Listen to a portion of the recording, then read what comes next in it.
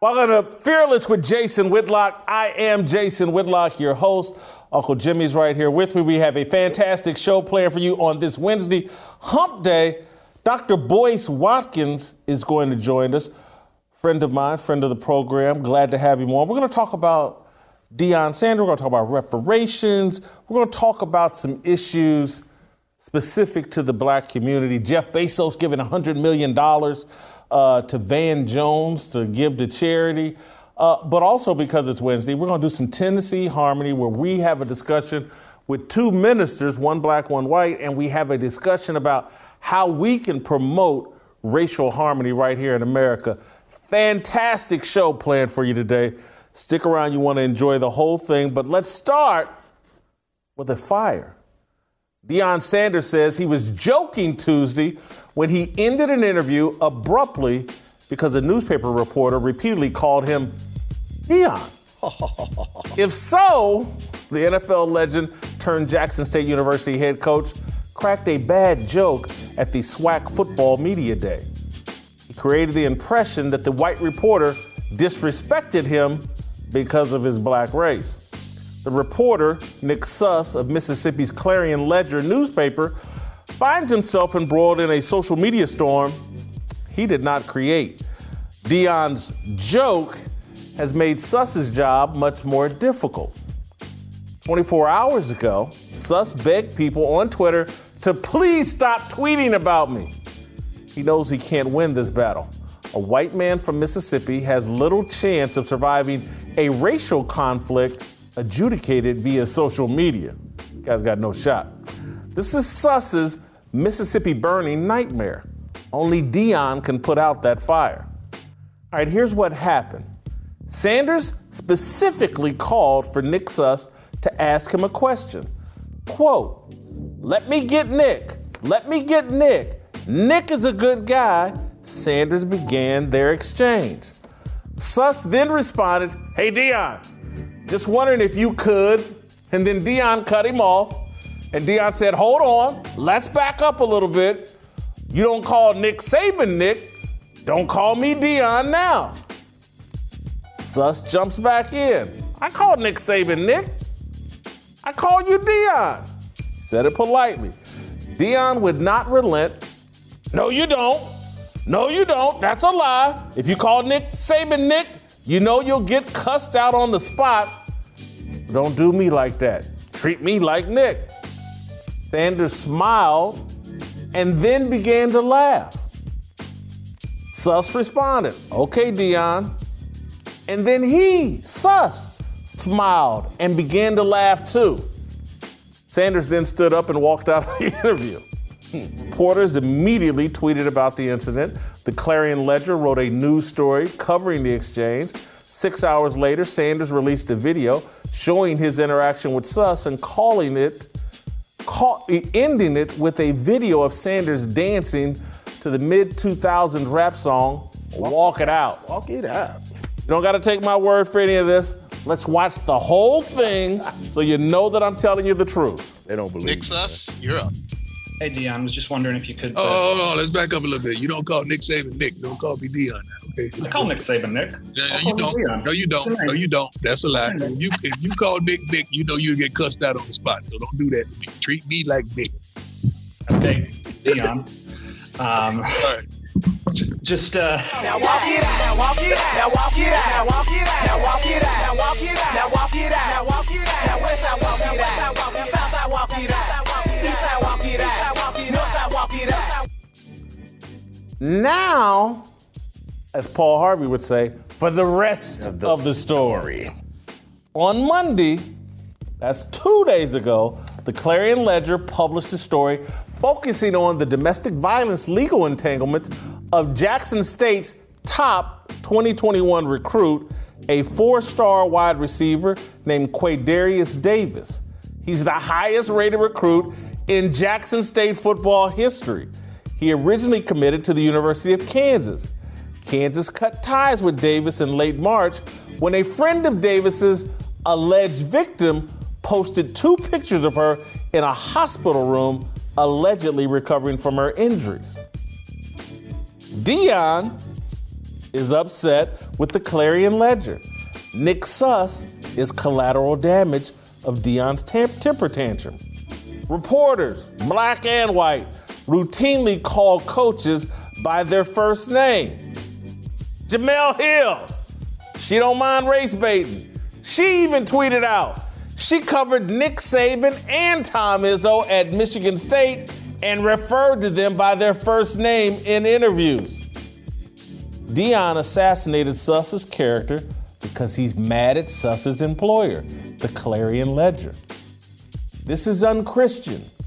Sanders is a believer. He's a flawed believer like the rest of us. He's certainly flawed like I am. I'm a huge Deion Sanders fan. I love the work he's doing and the attention he's bringing to historically black colleges and universities. Deion is well-intentioned. The road to hell and the road to Damascus are both paved with good intentions. In this instance, Deion needs to change course and head towards Damascus. He owes Suss an apology. He can't write this off as a joke gone bad. It's a bad joke that leaves Suss damaged. As black people, we waste too much energy interpreting the actions of white people and too little time evaluating our own. We foolishly believe their actions are more important than our actions. We've anointed them our gods. It's a mistake. Did he call me by my first name out of disrespect or because he's familiar with me? A couple of months ago, I'm gonna share this story, Jimmy. I'm getting slayed about this over Twitter. My best friend from high school, his son, an 18-year-old, called me Jason in a text message. I remember this story. We were communicating about his graduation gift. I corrected him and said, Aaron, call me Mr. Whitlock. He apologized and explained that he's so used to hearing his dad and mom talk about Jason that was all he could think to call me. Kid is black, his whole family's black. Sometimes people get so familiar with you that it's natural for them to become informal. It happens to public figures. Reporters think they know the coaches they cover. When I worked in Kansas City, we called Marty Schottenheimer Marty and Roy Williams Roy. Haven't lived in Kansas City in a decade. I call Andy Reid Big Red, or I call him Andy. Deion knows all this. He's angry at the newspaper, so he gave in to what's popular on social media. Race bait. He fired an unfair shot at a harmless, well-intentioned reporter. The road to Damascus is just an apology away, Deion. Take it. That's a fire.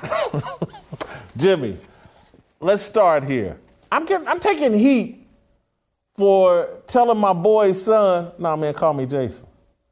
And people are like, why you got to tell that's your best friend's son? He can't call you Jason? I'm like, nah, man, I'm like 40 years older than him. And it's like, my best friend from high school, his name's Willie Clark. Right. I call his daddy Mr. Clark. He's listed in my phone as Mr. Clark. As well he should be. Am I wrong for wanting a kid that I'm giving stock to? It wouldn't have mattered if you was giving him the right of way. It wouldn't matter what you're giving him. If you was giving him nothing, he still owes you the respect. Okay, let's put it like this. What happened when my son hadn't seen you in a couple years and walked up to you? My son's 11 years old and walked up to you and said, hey, what's up? He said, hey, how you doing, Jason? He didn't mean no harm by it, but what did I immediately do? What did I immediately do? You called him out. Hey, man, no, that's not Jason. That's Mr. Whitlock. That's Mr. Jason. Whatever you want to call it, but that's not Jason. And I immediately caught him. So I want to go back to my main point, though. People get familiar with coaches, these public figures. People may run up to you and be, Uncle Jimmy. Uncle Jimmy. And you're like, I ain't your uncle. But again, people get comfortable and they get informal, and we do it to coaches all the time. My main point here is, and I'm telling you, I'm a big Deion fan, supporter, love what he's doing. But I think he got caught up in what we're all getting caught up in is we interpret every engagement with white people through this racial lens. And are they giving us respect? Are they being racist in their treatment of us? And we're just overanalyzing their actions. Yes or no? Yes. We're overanalyzing. Let me ask you this. What if the guy on the last, what if the last thing he would have said was, all right, prime time? What would happen if he said, all right, prime time? You know what Deion would have said? Yeah, that's right. You know who I is. Don't do that. Don't do that. Don't. With Deion, Deion's well-intentioned.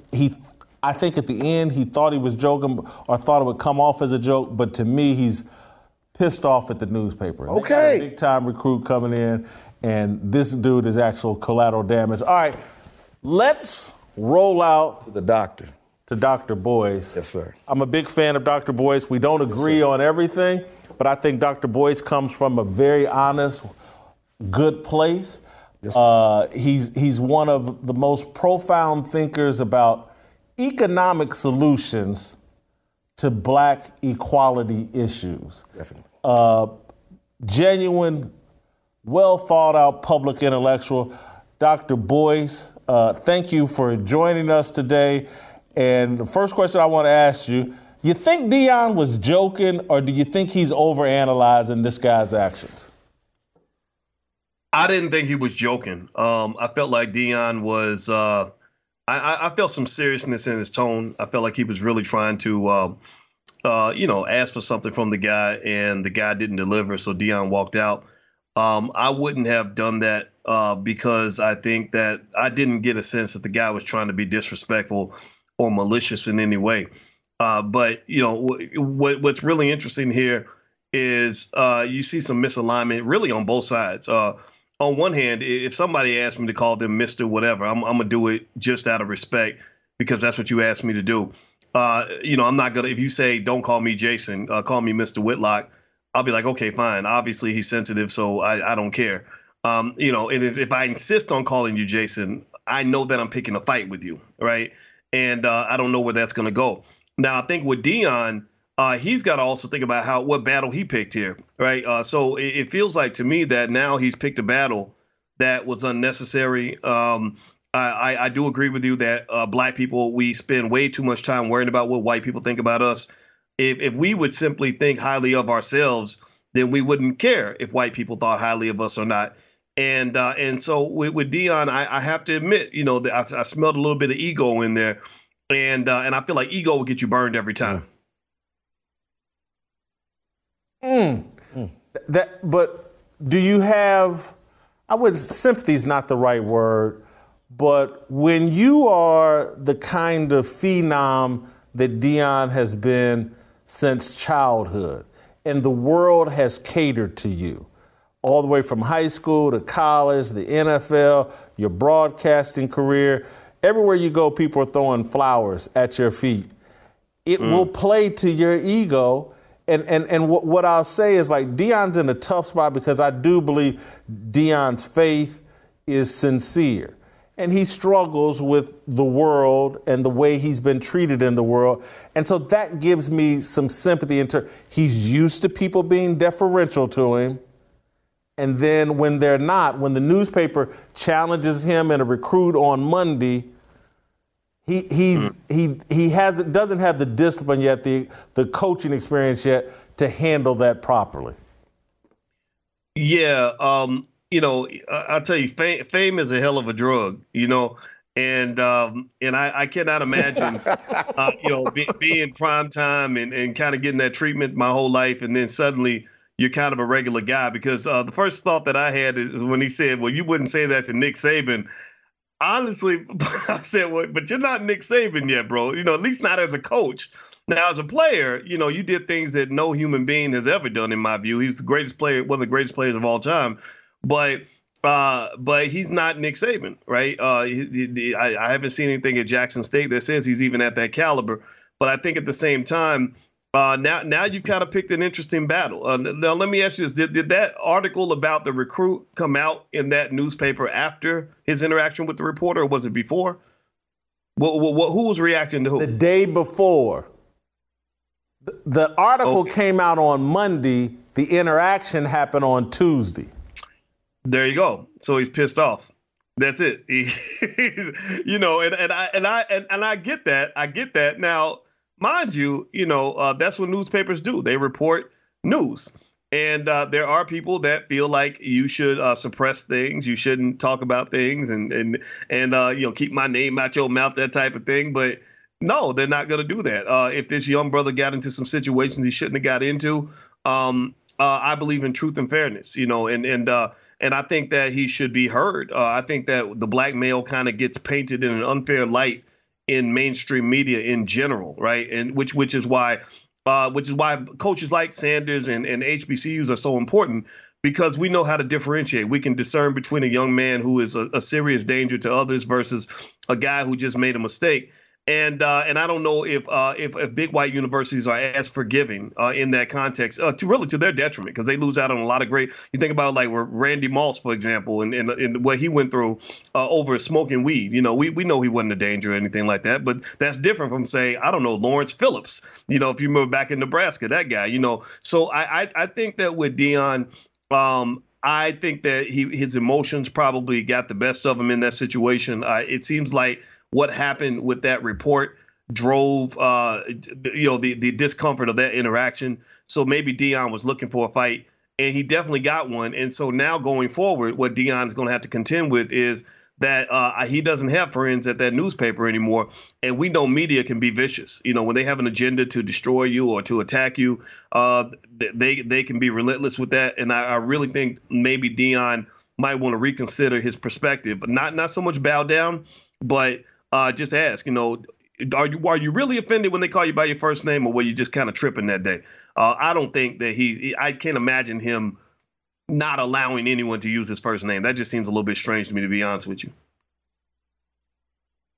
Boys, you said something that I so totally believe, and I think it's underrated as an issue, and the public doesn't factor in. Fame is a drug. I talk about this all the time. I think it's the most powerful drug. I think it's the most addictive and debilitating drug.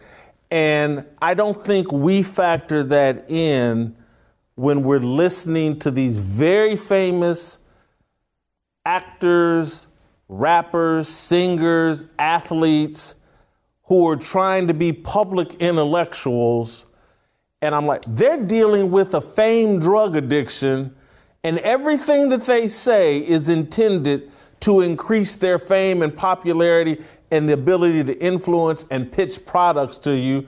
And again, that's why guys like yourself and other guys that I even disagree, Umar Johnson, other people, like the real public intellectuals that, whether I agree with them or disagree, but that aren't dealing with the addiction of fame, serve us better than the famous people who are, I'm just telling you, I'd rather be on cocaine than on fame, and I say that in all seriousness. Well, what I'll say, man, is that let's be clear. In my view, even the public intellectuals can be addicted to the fame too, right? The clout and everything else. If you're out there, if you're out there, there's going to come certain trappings with that, money, whatever, being liked, and women, whatever it is that guys are into. And I will say that that everything should be taken with a grain of salt. Any information you take in from anybody should be taken in with a full understanding of the context within which that information is shared. So if a celebrity says something to me, first of all, you got to understand that a basketball player or a football player, they are not typically trained intellectuals. They're as good at what I do as I am at what they do. You would not want me to go play against the Portland Trailblazers as your point guard. So why would you listen to, a Lakers player talk about the things that I'm an expert in? And I think that we lose that ability to differentiate, because one of the challenges our community has, and studies show this, is that we worship celebrities. Companies, Nielsen, when Nielsen does reports on how to sell products to black people, they pretty much say, look, just get a celebrity to endorse the product. If you get a celebrity to endorse the product, then they're going to buy it, even if it's an unhealthy product. That's a very dangerous place to be in. Overall, I agree with you. Now, mind you, though, it's a society that kind of does this, right? We get sort of put in this weird box where black men like me who basically we compete with our minds, not with our bodies. Guys like us kind of get pushed to the side, in exchange for the basketball player, the football player, or the rapper. So when something significant happens in the black community, they're not turning to the people who understand what's going on. They're not turning to all the black lawyers and doctors and political scientists and analysts and sociologists that are out here. They're going to go to Lil Wayne or somebody, right? And ask him, well, so what do you think about reparations? But he don't know nothing about no reparations. He don't know nothing.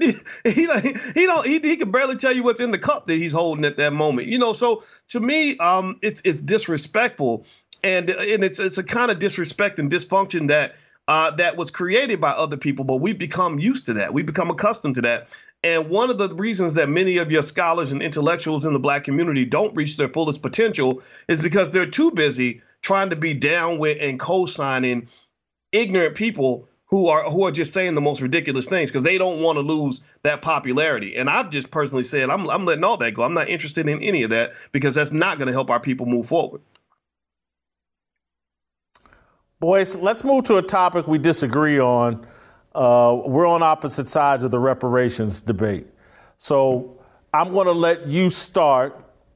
Take 2-3 minutes. Tell me why reparations are a solution and even a real possibility for black people here in America. Well, who knows? Maybe we're not as far apart as you might think, because I don't know how much of a possibility it is, because when you do the mathematics, and Bob Johnson, I think, came up with a nice number of about $14 to $15 trillion. That would be a reasonable number to talk about when you talk about all the wealth that was stolen from black people. The wealth gap and the fact that whites hold so much of the wealth. This didn't happen because white people are smarter and harder working. It's because so much wealth was taken from us, starting with our bodies all the way down to our assets. There are people in my own family who had real assets. My grandfather was in a grocery store in 1921 in Alabama, and a white man stepped on his wife's foot. And she had a couple words with him. And my grandfather had more than a couple words with the guy and put a brick upside his head. Well, they lynched my grandfather and took all his property. Right. So this is just my family. This is just one incident. This has happened thousands and thousands and thousands of times. And if America wants to move forward, you got to make right by that. You got to make that right. And so, as a result, obviously, you look around, you go to black neighborhoods, you can clearly tell the difference. You see the economic apartheid all throughout America. In my city of Chicago, you go to the north side, downtown, it's beautiful, clean, wonderful. Go to the south side, west side, everything's torn apart, dilapidated buildings, cracks in the sidewalk, everything, right? So with that said, something has to be done. The question is what can be done and what would be a solution? So I believe reparations are owed, but I don't know if reparations will be the solution, because along with that oppression comes a lot of psychological dysfunction that where to the point where it's easy to argue that in some cases our people have become, in some areas, our worst enemies. We applaud the things that are killing us. We cheer for the things that are destroying us. So if you did write those reparations checks and you sent it out to a bunch of people, that would just be a stimulus plan for every, for Popeye's Chicken. It would be a stimulus plan for all the malls, for Air Jordan, for all the products that we like to waste our money on, because you don't necessarily have the culture for prosperity. You have a culture that's built on that desperation that comes from oppression. So long story short, I will say this. I believe the reparations are owed because they're owed. You cannot pretend like, just because we don't think reparations will solve every problem, that does not mean that money's not owed. And it's an unfortunate type of paternalism that says, well, we know they're going to waste that money anyway, so we might as well not give it to them. That's what they used to say about college athletes and why they wouldn't pay them a fair wage, and even though they're making billions of dollars from them or whatever. But I do think that a reparations plan should be something that involves maybe some cash payments, but deeper than that. It should involve specific Marshall Plan level commitments in the trillions to really go back and to address all the damage that has been done throughout this country. You can't move forward without it as a country, in my view. So I think reparations are completely necessary.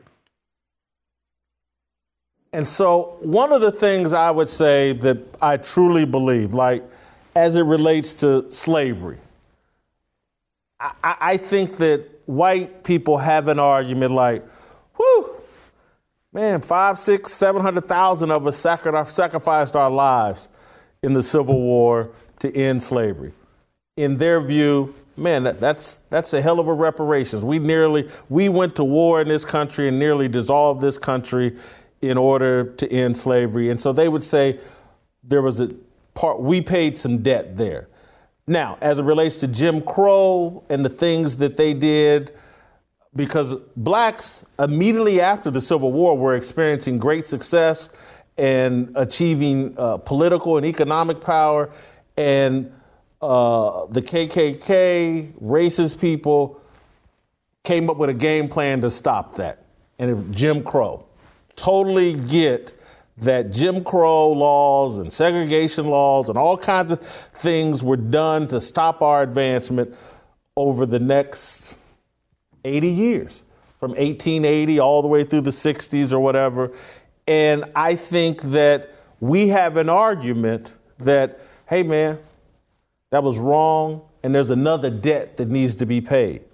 The problem is, I think the people we had negotiating in the 1960s, and I go back to the Moynihan report that LBJ had commissioned and ended up rejecting. The Moynihan report was a call for the U.S. government to invest in the black family. It was a brilliant report that called for the investment in the black family. LBJ rejected it, and they went the Great Society. That's the deal we cut. Instead of calling on America to invest in our families, we went Great Society route, and it became welfare checks and a bunch of other stuff to displace the black man. We cut a bad deal, and we've been and so what they basically, here's your reparations, welfare, the Great Society, Head Start programs, and all this other stuff, affirmative action. We're gonna let you into colleges that you ain't even qualified for. We're gonna blah blah blah blah blah. We're gonna do all these. And here's the big prize, the biggest prize that they offered, and black people just like caught the Holy Ghost and was like, oh my God. Integration. They're going to let us integrate. Oh, my God. Yes. Oh, Jesus. Thank you, Jesus. And we took that deal. We do. Come on. We took that deal. And now we're sitting here in 2020, and I'm just like, hey, I don't know if we get to renegotiate. And now the deal we cut has us in such moral decay that if I were actually calling for reparations, it would all revolve around mental health and trying to rehabilitate our mind from the Willie Lynch letters that we are living out today. We have been taught to hate ourselves. And I do think that was done to us. We need some sort of mental rehabilitation that allows us to see us the way God sees us, and owners of our own agency capable of taking care of ourselves, not always looking for Jeff Bezos or somebody to give us $100 million for some charity. So that would be my rebuttal to reparations. You know what? That's your thoughts. I'll tell you, I don't think, what you said was, to me, that didn't even feel like a rebuttal. That sounded like a sharing of ideas, man. Because what you said is exactly right. We negotiated a terrible deal. The civil rights movement was one of the worst things that ever happened to black people. The civil rights leaders sold out the black community, and black people are starting to figure that out.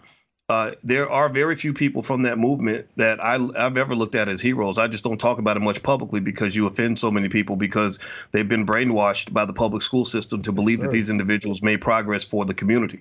But when you look at the data, when you look at the real data, Show me data that shows me that the black quality of life has improved since 1968. Show me where our children are being better educated. About 100,000 kids every year graduate from high school and can't even read at grade level. Show me where our wealth has improved as a result of that movement. Show me where our families are better off since 1968. Our families are far worse off. And so at the end of the day, when I do a deep dive in my own mind of what happened during the civil rights movement, I saw a movement driven by Marxism, communism, far left ideologies, to the point that black people somehow mistakenly believe that being black means that you are a Democrat or a leftist or a Marxist. When it's no coincidence that Black Lives Matter is run by trained Marxists. This is all. So this was none of these movements. Most of these movements are not black movements. These are movements by people that are fighting a different fight, a lot like the Vietnam War. If you look at how the Vietnam War took the country, Vietnam chopped it in half, and half was communist, half was capitalist. And you had brother fighting against brother, cousins fighting against cousins, and ultimately the entire country gets destroyed because of it. That's pretty much what we have done, the mistake we have made as black people. I argue that black people don't have to pick a side. I believe that black people have to recenter back on the family. You cannot have a strong community if you do not have families. And so ultimately, at the end of the day, the whole negotiation process has to happen all over again. We need 1968 again to occur in 2021, where we as black people figure out, OK, what's the issue? What do we need? How do we get it? It starts with things like education, economics, and the family. Those three areas right there. If we fix that and fix that ourselves, then we can achieve quite a bit, and we wouldn't even need a reparations check. So you use that term, is it realistic to expect reparations? I don't think right now it's realistic to expect relevant, meaningful reparations. I think they might get some symbolism. That's what they get fed by all the political parties, lots of symbolism. But it's not realistic, in my view, to expect them to actually think about this. A government that's $27 trillion in debt. You really think they're going to be prepared to drop a $15 trillion check on black people? The answer is no. But I believe that if we figure out what the solution actually is and implement that in a really assertive way, we don't need that reparations check. We can pay reparations to ourselves. Boys, I need you to do me a favor. I need you to give me like 90 seconds to take care of some business. And then I want to come back and I want to talk about that man code that you and I and Curtis Schoon helped us develop. I want to talk about that. But before I go, I want to talk to you all about our great sponsor in Good Ranchers. Now, as you can tell, your boy likes to eat, and I like to eat good. And Good Ranchers helps me do that. Since they've joined our program here at Fearless, Good Ranchers has sent over some of the most amazing meat that I've eaten, that Uncle Jimmy and his family have eaten and enjoyed. They have amazing steaks and chicken options for you to choose from, as well as pork and seafood. I'm trying to give up pork, but it's hard. That Good Ranchers pork is just too damn good. You'll never make it into Muslims. I'm just a big fan of their steaks, and when cooked at home, will be just as good as what you'd eat from a high-end steakhouse. And I like high-end steakhouses, but damn it, the steaks I've made are just as good. All of their food options can be ordered online and safely delivered right to your door. You can place a one-time order, or better yet, subscribe. Check out the Family Feast Bundle, which is filled with plenty of steak and chicken for the whole family. If you subscribe, you will get $20 off and free express shipping. Get with Good Ranchers today and support American farmers. Go to goodranchers.com/fearless to get $20 off and free express shipping. That's goodranchers.com/fearless. Delicious. Welcome back to Fearless with Jason Whitlock. We're joined once again by Dr. Boyce Watkins.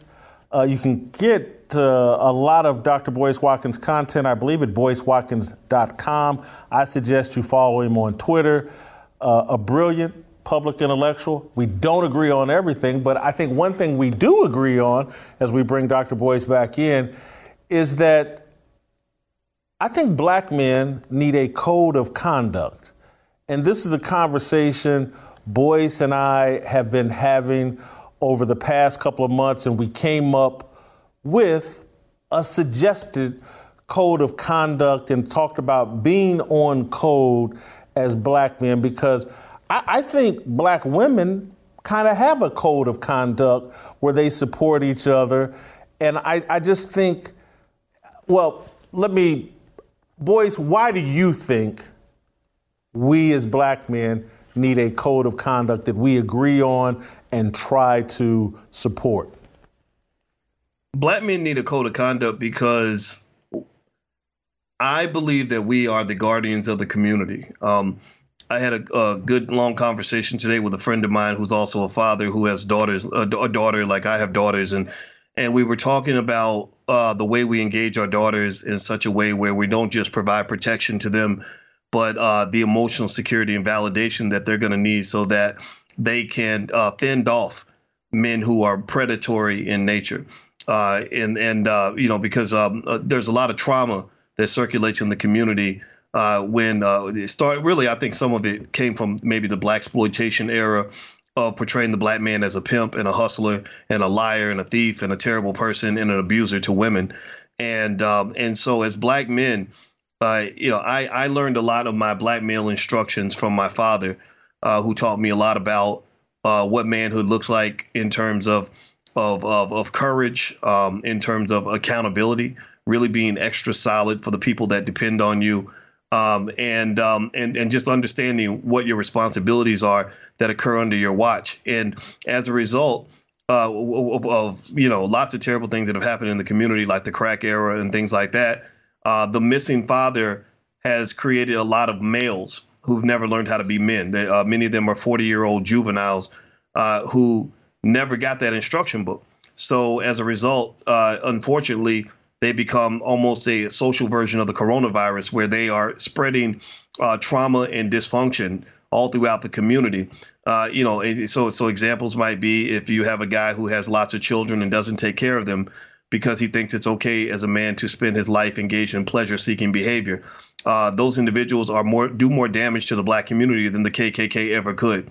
If you talk about men who don't come through, particularly for children or in the protection of women, those individuals create sort of this awkwardness where you start having women that have to take on the role of the man and sort of do things that historically, traditionally, a man might do.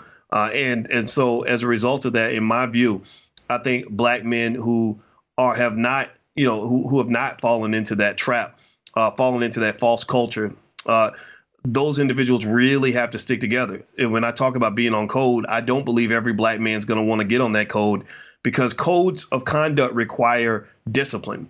Not everybody wants to be disciplined. Just like when you said women have a code of conduct, well, some women do, some women don't. Some women think anything goes.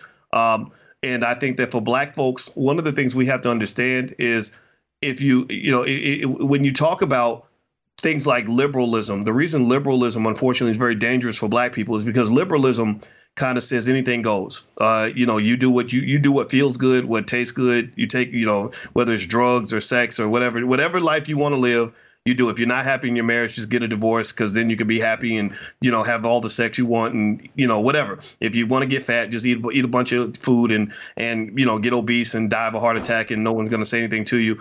And that sort of freedom of expression is fine. I don't have any problem with it, but it doesn't work if you don't have a baseline code of conduct and ethics and behavior that will let you know when to draw the line, right? Like if I'm free to eat whatever I want, I have to internally know when I need to stop eating or what I should not eat. Or if I'm free to have, for example, as a person who's in the public eye, I've had opportunities to sleep with women if I wanted to.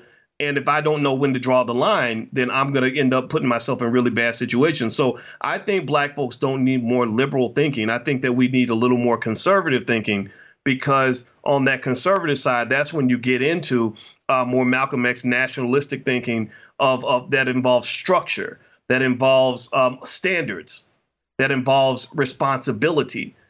Because going back to the point earlier you were making, we got to rebuild our families. If we don't do that, then we will always fail. Everything that hates us, everything that wants to destroy us can easily pick us off one by one. It's hard to take out a family, but it's easy to take out an individual. And so just literally for the sake of our own survival, we need codes of conduct so we can build those structured groups and families and communities that can withstand all the things that are stacked against us. So that's why I think a man code is so important. Boys, you hit it out of the park, and you talked about some things that I actually talked about earlier today with Glenn Beck about this do what thou wilt attitude that we've adopted here in America and that the left is promoting. Dr. Boyd, I attack it and talk about this issue from a spiritual perspective. This do what thou wilt, it's satanic.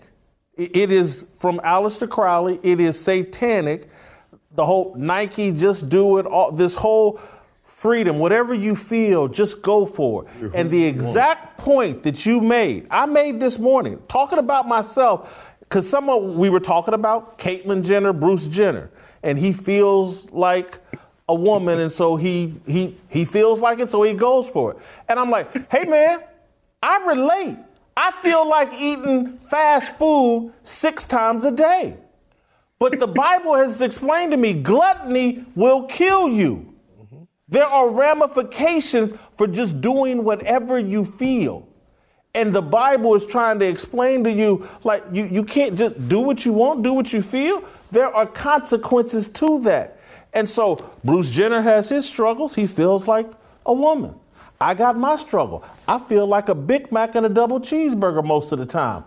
I have to show some discipline and say, hey, man, that's not good for me. I can't do that. It's unsound. It will shorten my life. It will make my life more complicated.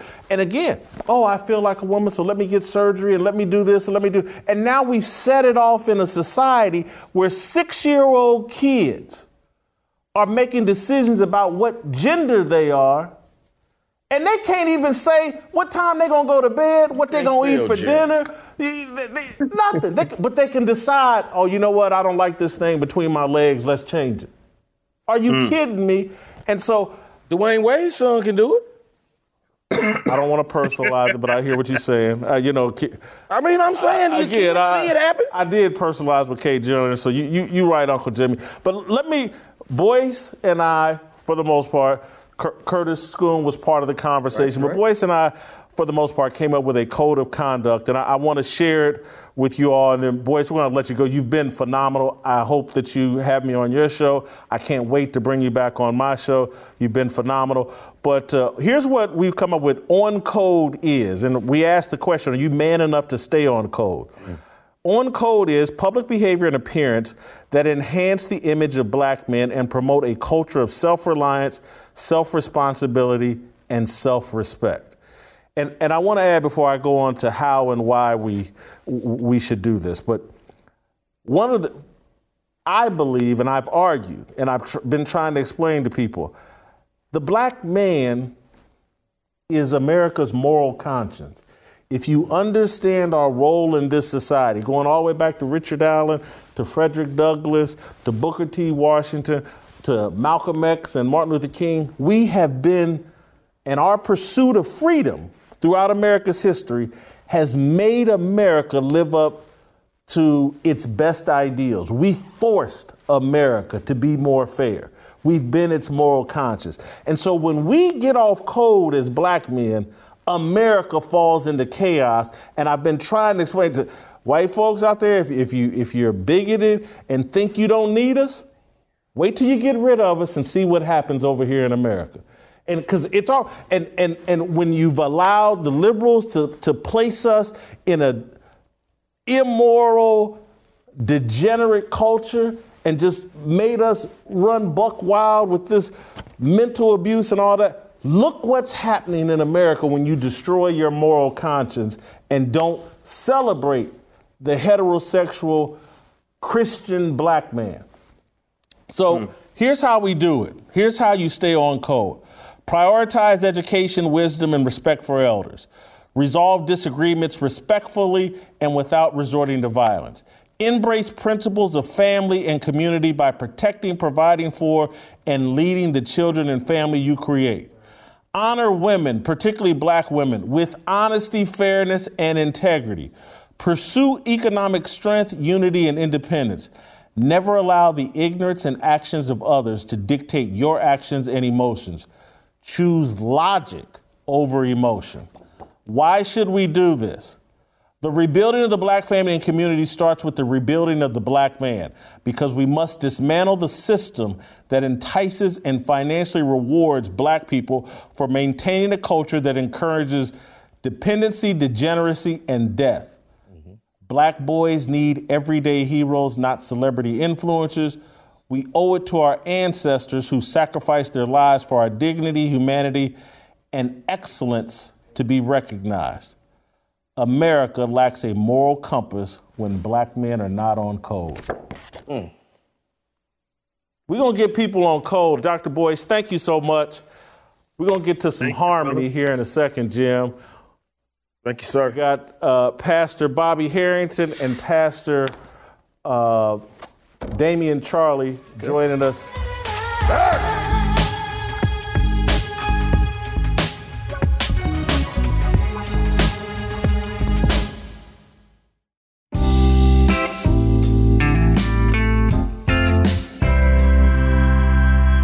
Welcome back to Fearless with Jason Whitlock. I am Jason Whitlock. It's now time to get to some harmony, my favorite time of the week. Pastor Bobby Harrington from right here in Nashville joining us. One of his associate pastors, Pastor Damian Charlie, also joining us from right here in Nashville.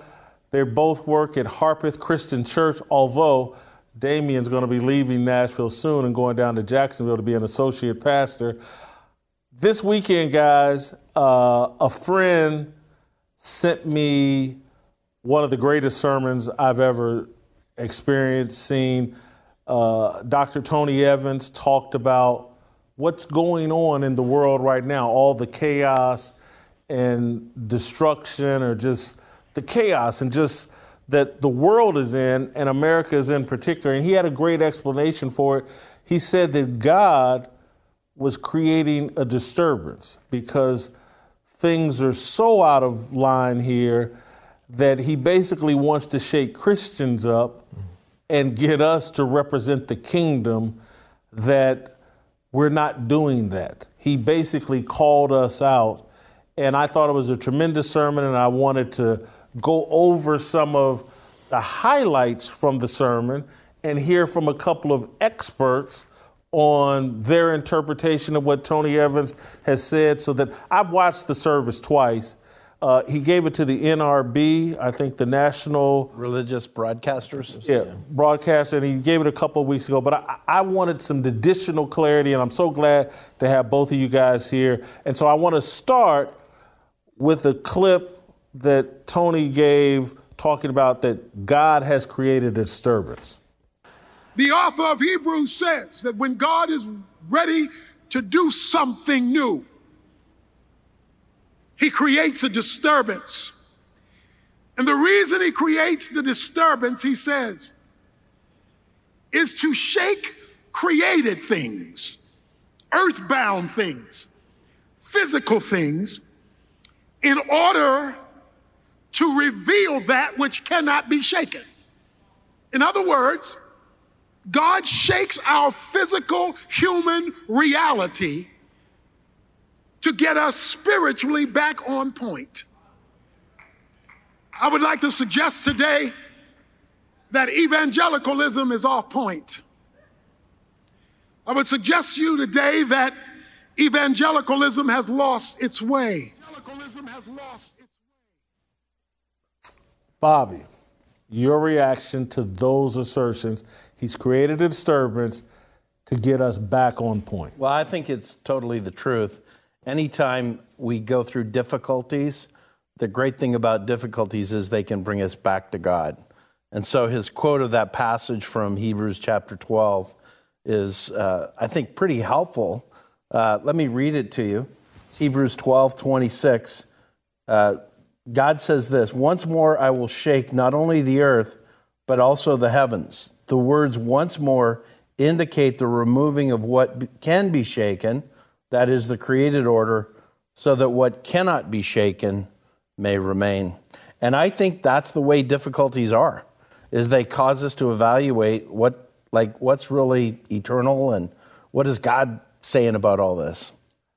It hit me so hard because I look at my own walk, and the chaos has been going on for me, particularly along racial lines. And Damien, I want to bring you into this on that topic.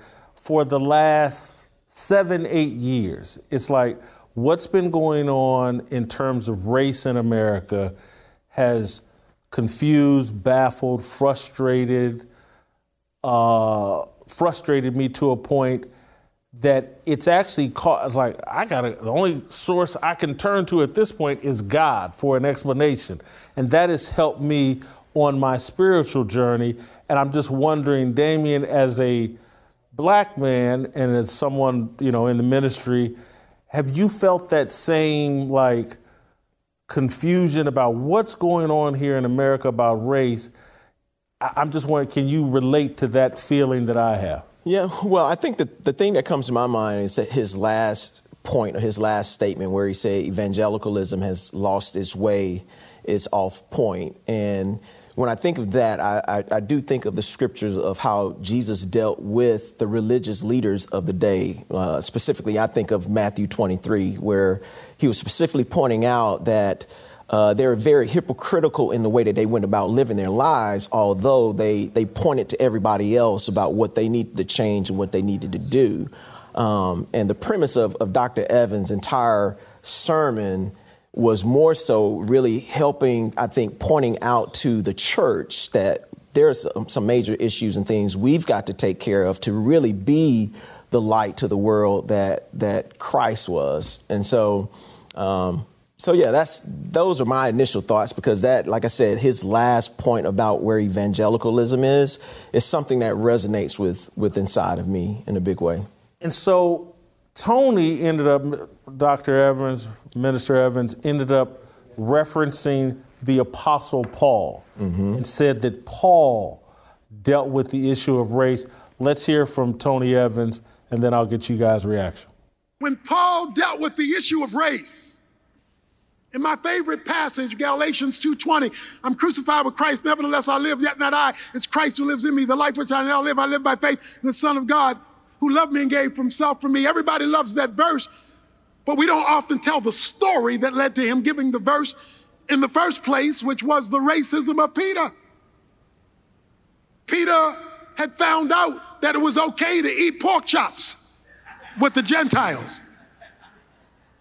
But when his Jewish brethren showed up, he removed himself from fellowship with the Gentiles.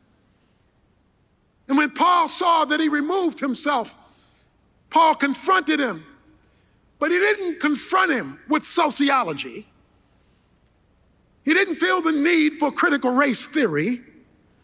He didn't feel the need for a seminar entitled, Can We All Get Along? What he said was, Peter, you have embarrassed the truth of the gospel. Well, wait a minute. Peter, you have embarrassed the truth of the gospel. It's the truth of the gospel. That, and again, this is why I'm bringing you guys on, because when he said this, I immediately thought of the church. And because I look at the church and I'm like, in this time, I've questioned, again, I don't have the credibility to say it. As a host, I gotta say it, but I've thought like, hey man, the church is embarrassing the truth of God. And I'm just, when Tony Evans said that as a minister, is he right? How did it make you feel? Is he convicting you? What's going on at Harpeth? Or just interpret what Tony is saying, and by using Paul? Well, first of all, I want to say I think he's right. And what I mean by that is that we have a heritage, if you look back in this country, where race has always been a dividing thing in the church, that the church has not been able to say to the world, hey, come and be like us, because in some ways, the church has been one of the worst perpetrators. In fact, Damien and I had a conversation about a year ago, and one of the things that Damien, I don't know if you remember, we're in the student center, but you brought it up to me. What do we say to the world when the church is just as bad, and in some cases, I would even argue worse than the world. One of the things he talked about, I don't think we have the highlight, he talked about the Southern Baptist Convention, and there's been a split. It sounds like that maybe I'm not educated. There's a National Baptist Convention now, separate from the Southern Baptist Convention. Well, let me just. A lot of people don't know this, but most Protestant denominations divided either before the Civil War or in the aftermath of the Civil War. And so the Southern Baptist denomination was created as Southerners who were rejecting the Northerners in terms of their denomination. It's true in most Protestant groups that happened. Mm-hmm. Damien, is race the major dividing issue among churches, among Christians? Oh, yeah. I mean, I think we know Dr. King said it famously that Sunday is the most segregated day of the week in America. And although the spiritual principles that we follow out of the scriptures, because I think about how Paul goes on to say in Galatians 3, where he says there's neither Jew nor Gentile, neither slave nor free, nor is there male or female, for you're all one in Christ. That is a spiritual truth that we hold to dearly. And at the same time, we all have the physical realities of experiencing what it means to be Black in America or Asian or a different nationality and all that. And so for me, it's like, how can the church solve these problems? Because the kingdom that we're striving to bring down here on earth. In the Lord's Prayer, your kingdom come, your will be done on earth as it is in heaven. We know that out of the scriptures, it talks about heaven being filled with many tongues, many different nationalities.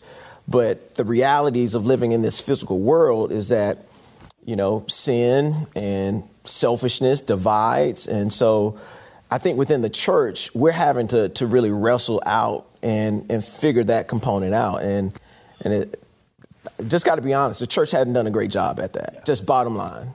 And so my interpretation of what you all are just talking about and what I heard from too many of us are trying to live in both worlds equally. And we want to live in the secular world and do secular things. Jason Whitlock wanted to be a Christian and hang at strip clubs. It took me time to figure out, I can't be a Christian and hang in the strip club. If I want to represent the kingdom, I got to try to live in the kingdom 7 days a week, or I'm misrepresenting the kingdom, and that's why we have so much chaos. One of the things we talk about is the difference between being a cultural Christian and a biblical disciple.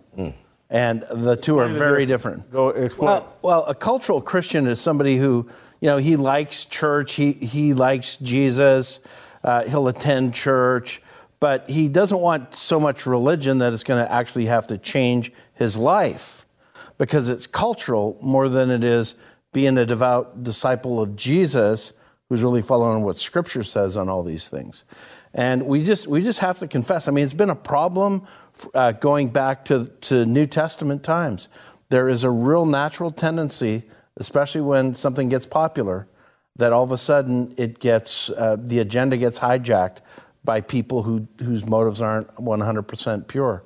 And then to be really candid, a lot of times we are all influenced by our culture as well. And it's really easy to talk about that's somebody out there, whereas it could be somebody right in here. All right, the next thing, this is where I really needed you all's help. He talked about the gospel, that it's narrow in content and broad in scope. And I need that explained to me, but let's listen to Tony Evans first. Far too many evangelicals have not understood that the gospel has a narrow content, but it has a broad scope. And race is a gospel issue. The unity of the church is a gospel issue. And it's a gospel issue saints need to know about. And we cannot dismiss it by calling on the content of the gospel that gets us to heaven while we skip of the scope of the gospel, which ought to change how we relate to one another on earth.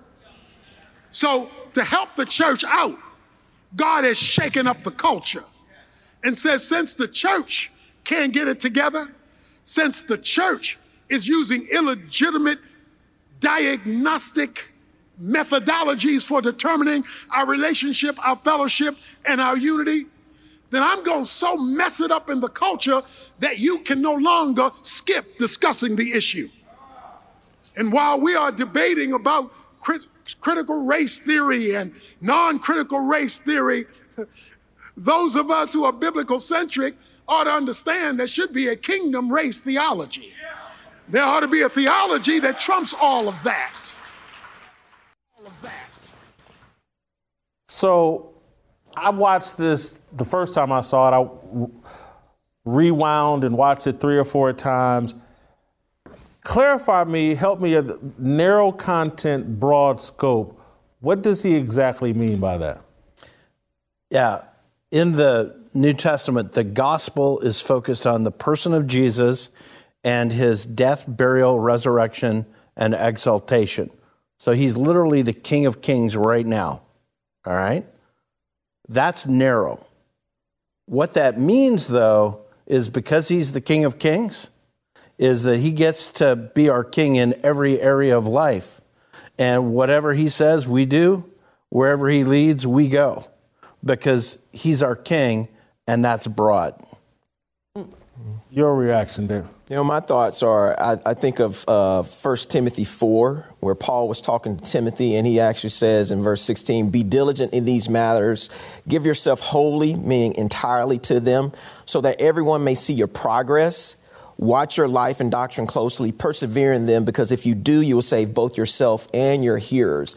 And that's very important because people want to see someone's life and their doctrine being lived out. And so if they're not matching up, then why would I even listen to you about any problems like, okay, the church saying that they have the solutions to racism. Let me walk in your church and see if you're really solving that problem by how the makeup of your church. You know, if you walk in and you don't see it, it's kind of like, why would I have to listen? Why would I want to listen to you or anything you have to say about solving the problem of racism when that's not even in your own fellowship? And so as he goes on to talk about the difference between the black and white church, I think the world is really tired. Specifically, I would talk about the American church. I don't know about the rest of the world, but in America, they're tired of hearing just the constant blabbering that's going on, because oftentimes people are not watching their life and doctrine and persevering in what the scriptures teach. So therefore, people are tuning them out. Uncle Jimmy, you got any early thoughts? No, I want him to keep talking. All right, we're going to take a short break. I want you guys to hit youtube.com/fearless with Jason Whitlock. Hit that subscribe and notifications button. When we come back, we're going to talk about idolatry. It's one of my favorite topics.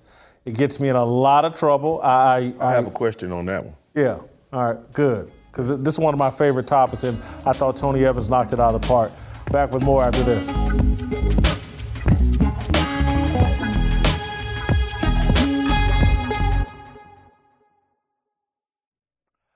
Welcome back to Fearless with Jason Whitlock. More Tennessee Harmony. Let's keep it rolling. Tony Evans, we've been talking about his sermon that he delivered a couple weeks ago about God shaking things up. One of my favorite points, or the favorite point of the sermon to me, was when he started talking about idolatry. And well, let's hear from Tony, and then I'll tell you my definition of idolatry, and I'll see if these ministers agree with me or can correct me here. Here's Tony Evans. Whenever God created a shaking in Scripture, it would always be to attack idolatry. Idolatry is any noun, person, place, thing, or thought that you look to as your source, your governing body, your governance, the thing that you are looking to. Idolatry is the number one sin in the Bible from which all sins emanate, because it is a rejection of the true God in favor of something or someone else.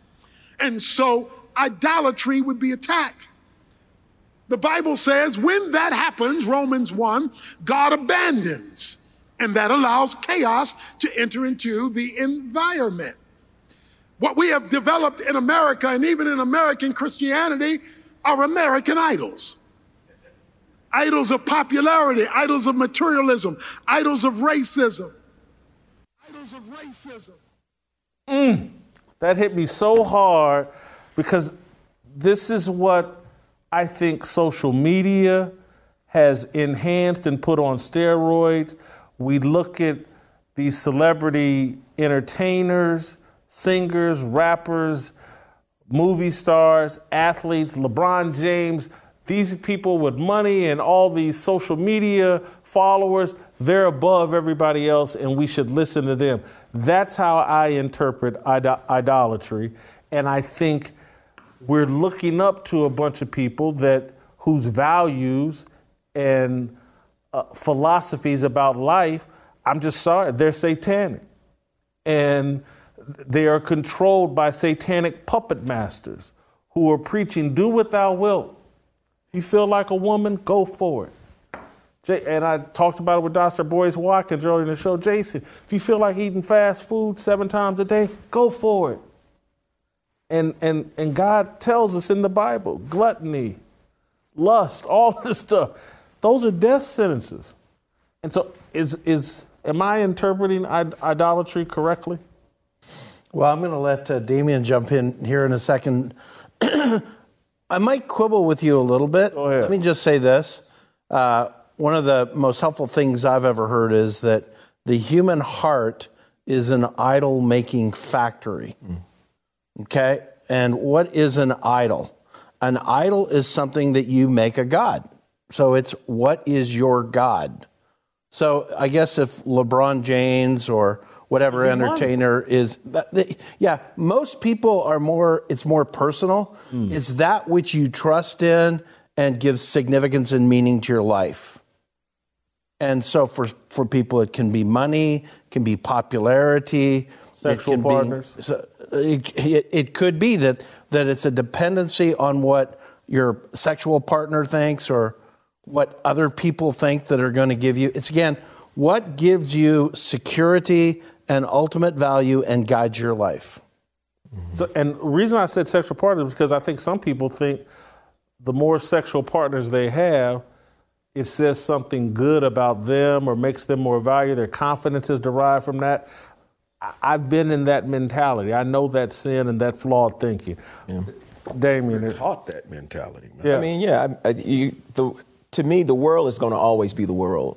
Everybody that you just named. So it's kind of like, to me, what Tony was talking about was the difference in those who are gospel-centric, the church, instead of kind of pointing your finger at the world is going to continue to be the world because Satan is the adversary, is the ruler of the air. And so for me, it's more so about, are we as Christians, true disciples of Jesus Christ, are we submitting to who he is and he's being Lord, and what we're a part of and the fellowship that we're a part of that is so enriching and so valuable that when people come and they look at what's going on in the fellowship of true believers, they see something that is transcendent. They see something that is transformative, that people who used to live like this in the world are now living God-filled lives that are fulfilled and joyful. Marriages are restored. Children are living godly lives. Is when you're living that out, that's the impact that begins to make an impact on the world. Not me sitting in my seat as a minister saying, the world is this, the world is going to continue to be the world. It's going to continue to slide into degradation and worse places because it's always has since the beginning of time. And so I look at how can I be a solution to the fellowship and to the people that I'm connected with and continue to see God transform our lives instead of pointing the finger at what the world is doing because they're going to continue to do what they do anyway. I needed to hear that. I want you to apply what you just said to someone like me whose job it is to evaluate the world. and to be a culture critic and to be a critic of athletes. It's my job, career, to explain the world. How do I, as a Christian, my job and my faith, how do they coexist? It's my job to interpret the world. Well, I think one thing, perspective is always key. And perspective meaning that our time frame in this world is like an instant, right? I'm looking at the scripture, Isaiah 40, where it says, all people are like grass and and their faultlessness is like the flowers of the field. The grass withers and the flowers fall because the breath of the Lord blows on them. Surely the people are grass. The grass withers and the flowers fall, but the word of God endures forever. So all this stuff that we're talking about, it ain't going to last. I mean, you're having to be a cultural critic to what's going on in the world, striving to speak truth to the world at the same time where they don't want to hear what you have to say. I mean, you're in a tight spot, but I think the biggest thing is the life that you live for those who, because you're not living your life on TV all the time. It's kind of like, who are the people who know you the most and the impact that you can make that way? That's my perspective on it, Jason. Let me ask you the follow-up, Pastor Bobby, because one of the things I thought I heard from Tony Evans, he said at some point at the end, this is not a time for spiritual punks. The world is in chaos. God is angry and sending all these things. And I heard it as a call to, like, as Christians, we have to act differently. This is an unusual time, and we're called upon to do things differently and I thought he was saying, basically represent the kingdom properly, make it be more of a light unto the world. But I guess I came away from it, and Damon, you've shaken me up with your perspective, is like, even in my job, I have to be more aggressive about trying to explain to people, and mostly I'm trying to talk to Christians or people that are interested in solutions for America. I'm trying to explain, no, here's the things we can do to improve this country that we all say we love and care about. Well, the first thing that everybody has to do, and I think it's what you're trying to do, but tying it into your own idolatry, Jason, you've got to decide that the popularity of this show, that the success of this show, for example, that's secondary to you. And I believe it is. I'm seeing that in our conversations. But everything that you do has to be secondary to making Jesus your King of Kings and Lord of Lords. Like, you wake up every day and your security is in him, your confidence is in him, and then you speak what he would want you to speak and do what he would want you to do. That is the only alternative to the idolatries of the world. I hope that, and I'm glad, boy, that's great clarity, helps me understand. And I don't even want to get defensive. That's a great advice. I wouldn't even call it criticism, but every time I say the word Jesus on this show, I'm basically running off potential viewers. Yeah. And there's a reason why you can't say Jesus on ESPN, Fox Sports, or most of these networks. I know when you and I first talked about the show, I was very surprised that you wanted to do it. I'm so proud of you that you want to do it and that you're being vulnerable yourself about your own weaknesses, because we're all like that. Mm-hmm. Yeah. Like, we're talking about Jesus being the King of Kings, okay? But that's a daily work for all of us to really honor him as our King. All right, let's go to Tony Evans' most powerful points. He calls out the white and the black church, but let's hear what he says about the white church first. The white church has become too Republican. I knew it would get quiet, but let me try it again. The white church has become too Republican. You have wrapped, too many have wrapped our faith in the American flag. And when you go for a nationalistic faith, you have contaminated the gospel. not because you're Republican, but because you've now made the nation subject to the wrong kingdom instead of the nation having to adjust to our king and his kingdom. Many of these problems that we're facing today would never have been the way they are if the white church had not taken the stand to be quiet when Jim Crow was happening, when criminal leasing was happening, when all of these deleterious realities.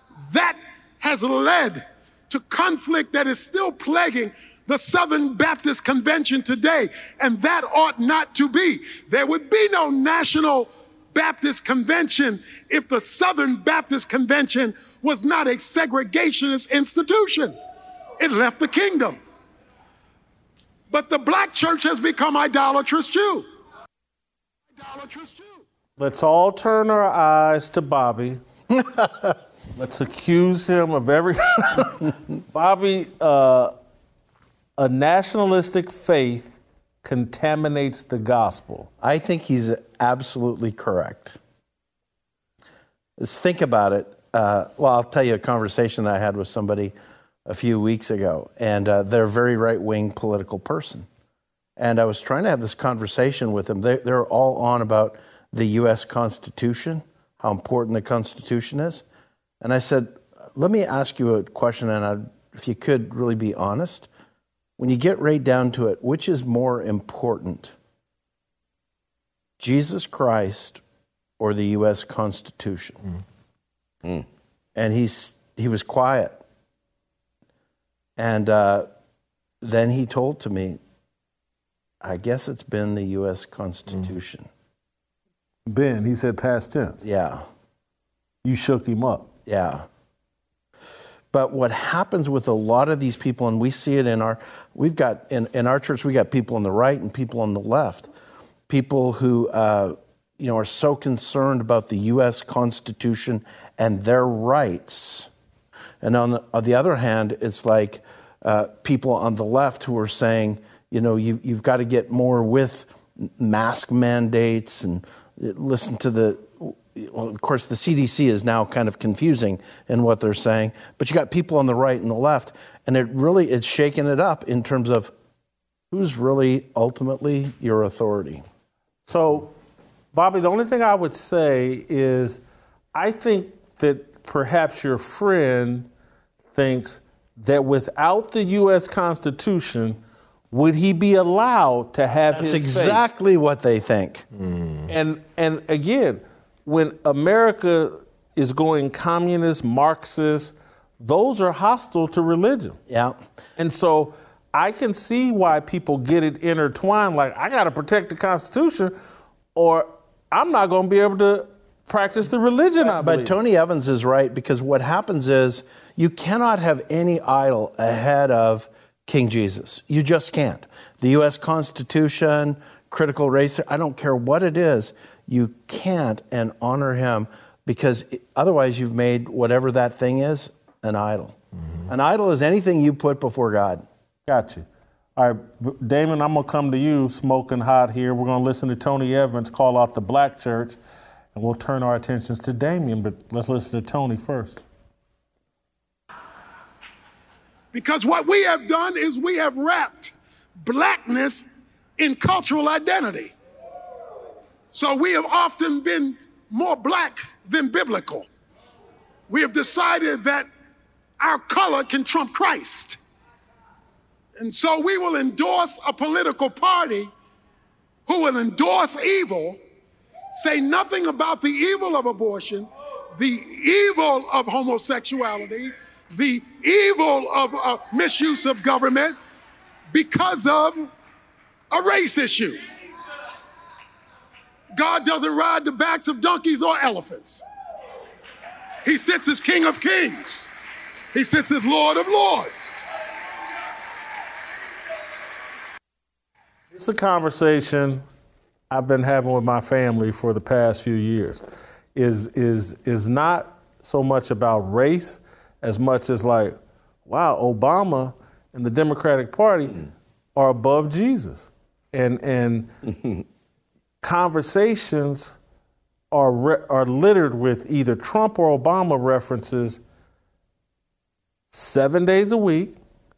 It takes a break for the 2 hours you're in church on Sunday, and then the rest of the week it's all Obama and Trump. And those are our idols. And so when Tony Evans said this, I lost it. I was like, holy cow, I'm not wrong. Mm-hmm. Anyway, Damian, help me out here. Is his criticism on target? I mean, his criticism is totally on target on both, if you want to say both sides. It's kind of like it's a reflection of what we would say the American church is. The white church or the black church is all considered the church. I do appreciate him bringing in the historical references of what went on with Jim Crowism and, kind of like the fleecing of sending black youth to prison, just all those type of nuances that have gone on in our country, because those are realities. It's not made up. And at the same time, it's kind of like I go back to we as the church, white and black, we're saying that we have the solutions for these problems that we're trying to present to the world.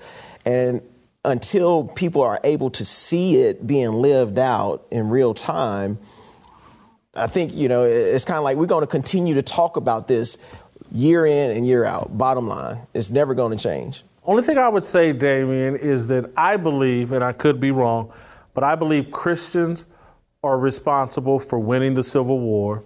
So Christians address slavery. And I believe Christians are responsible for the Civil Rights Movement and winning laws that granted us American freedom and allow us, you and I, to go off to colleges on football scholarships and advance our lives. For me, in 1984, me and my father were living in a 400 square foot, 1-bedroom apartment in the hood. Nobody thinking about me other than a few football coaches. And, getting a football scholarship to Ball State totally changed my life.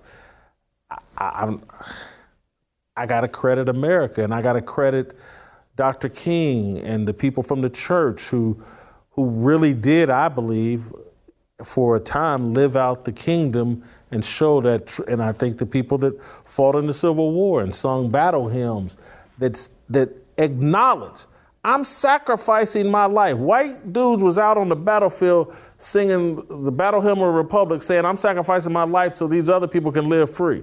They were actually singing that song.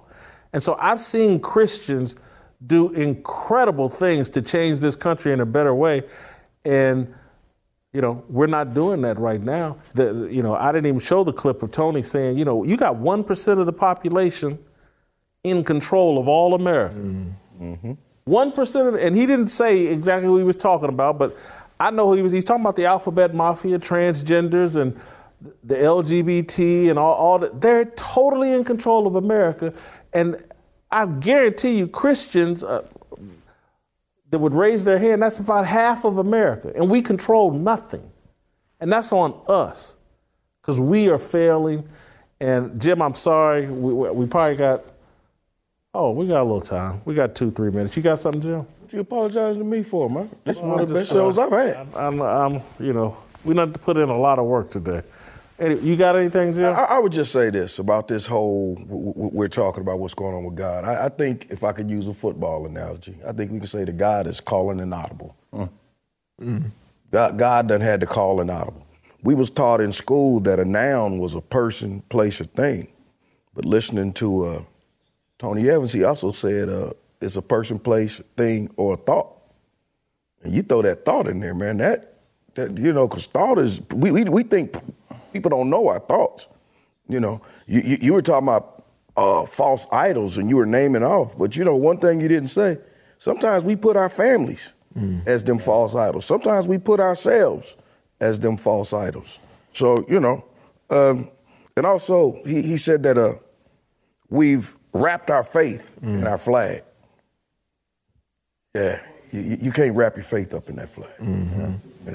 That's just what I took from all of this today. I'm sorry, man. Excellent job, gentlemen.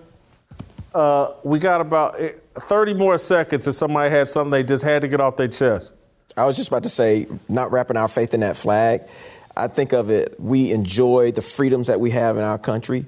And the scripture says that the gates of Hades would never overcome God's kingdom. God's kingdom is worldwide. And so whether it's in the comforts of the freedoms that we have or existing in, communist China, nobody wants that.